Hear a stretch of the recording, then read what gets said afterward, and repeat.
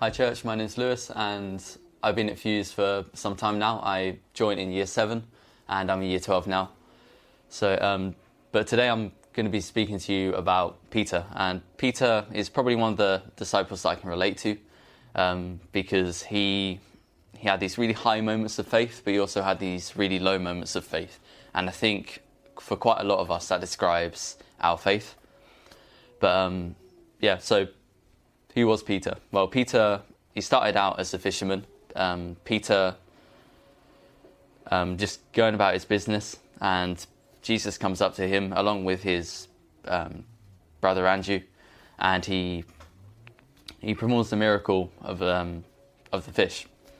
And from that moment on, really, Peter decides to follow Jesus and spend the rest of his life with Jesus and in this new life that Jesus provides, and that's completely different to this old kind of comfortable fisherman life that he's used to. One thing we see about Peter is that he was passionate, and he tended to say the right thing first, and he was always the first to speak, the first to get up and kind of declare something and try his best to kind of please Jesus.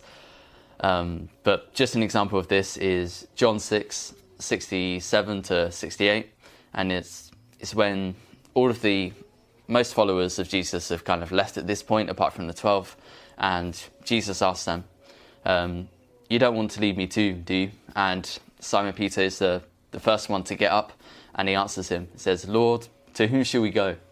You have the words of eternal life." And if we were to hear that today in church, we would probably applaud that. And if Peter was here, we'd probably encourage him and spur him on and say, "Yes, Peter, that's right."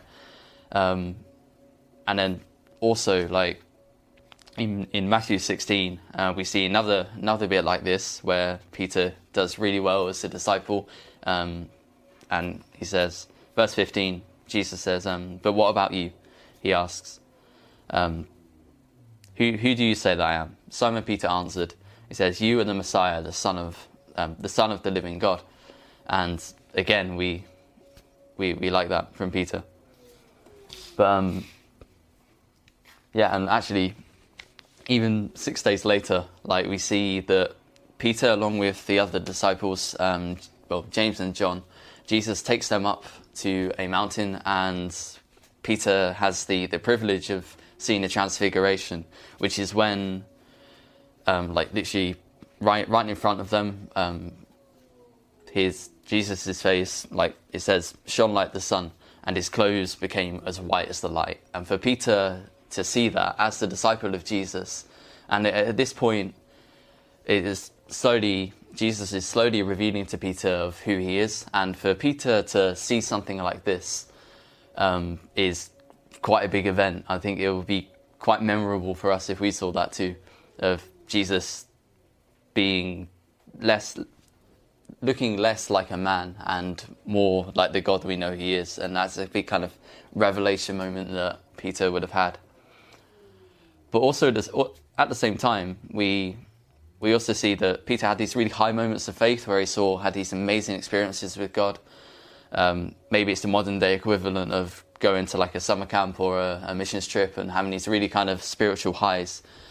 But also at the same time, and I like this because it's just really, the Bible's really honest to Peter in his experience, and maybe you can relate a bit. But actually, we probably remember Peter more for the bad thing that he did as opposed to the good things. And that bad thing, as you may know, is when Peter denied ever knowing Jesus 3 times after experiencing all that he did, being called out, and being this passionate disciple of Jesus and seeing the transfiguration. He then denied him. But I'm just going to be talking to you about that for a few minutes. So it starts off with Jesus saying to Peter, "Simon, Satan has asked to sift you all as wheat, but I have prayed for you, Simon, that your faith may not fail. But when you have turned back, strengthen your brothers."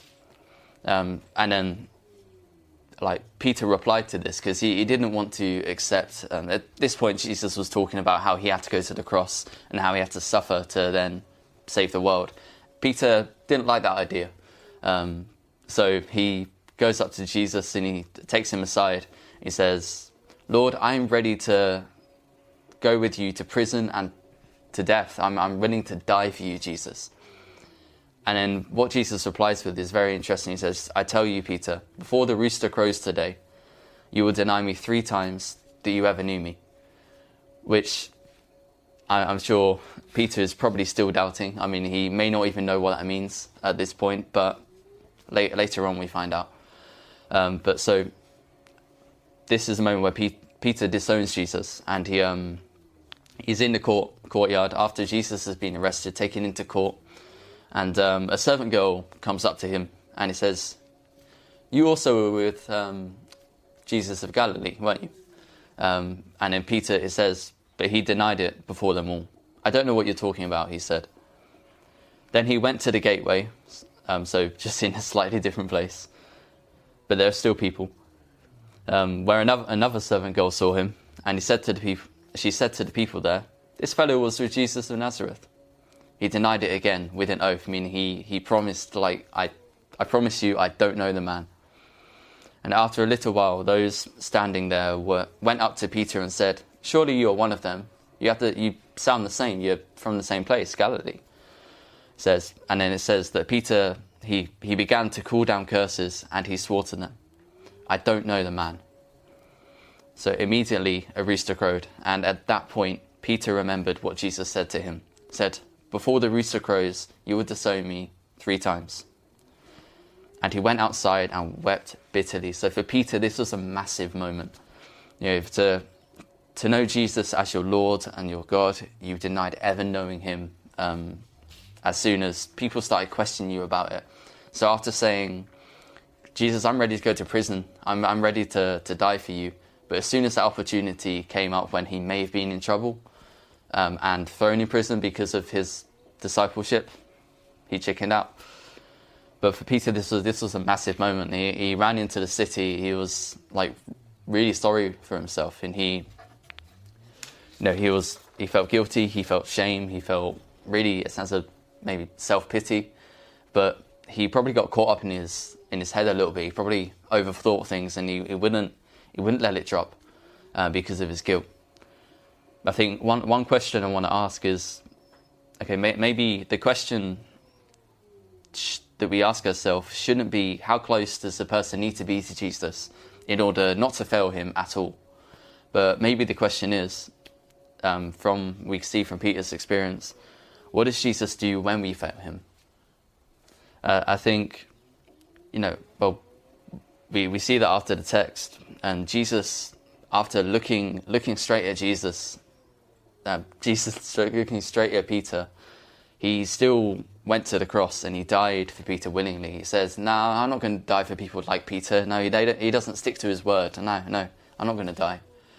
But no, that's not the attitude that Jesus had. He died for Peter and for me and you. And when we fail him, and even though we may get caught up in our heads and we may think, oh man, that was really embarrassing, or even if you feel guilty, we can always come to God for forgiveness. And we know that even though, for us, it seems huge, and it's sin because it's wrong, but we know that the grace of God covers all of our sin, and Jesus died for us anyway, knowing full well that in the future, 2,000 years later, that we would fail him probably time and time over again, and he still died for us anyway. So I'll say the question again. The question isn't how close does a person need to be to Jesus in order not to fail him at all, but rather what does Jesus do when we fail him? And we see this when Jesus restores Peter, and he calls him again. He does the same miracle with the fish, and he really goes through.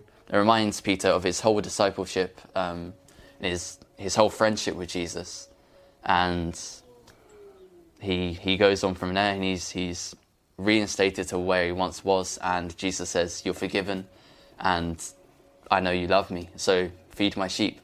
So he gives Peter the purpose that he had, and he allows Peter to live his life, and from that point onwards, Peter had although he got things wrong, he lived his life for Jesus and ended up dying for Jesus. And I know that, Peter is enjoying the rest of eternity with him.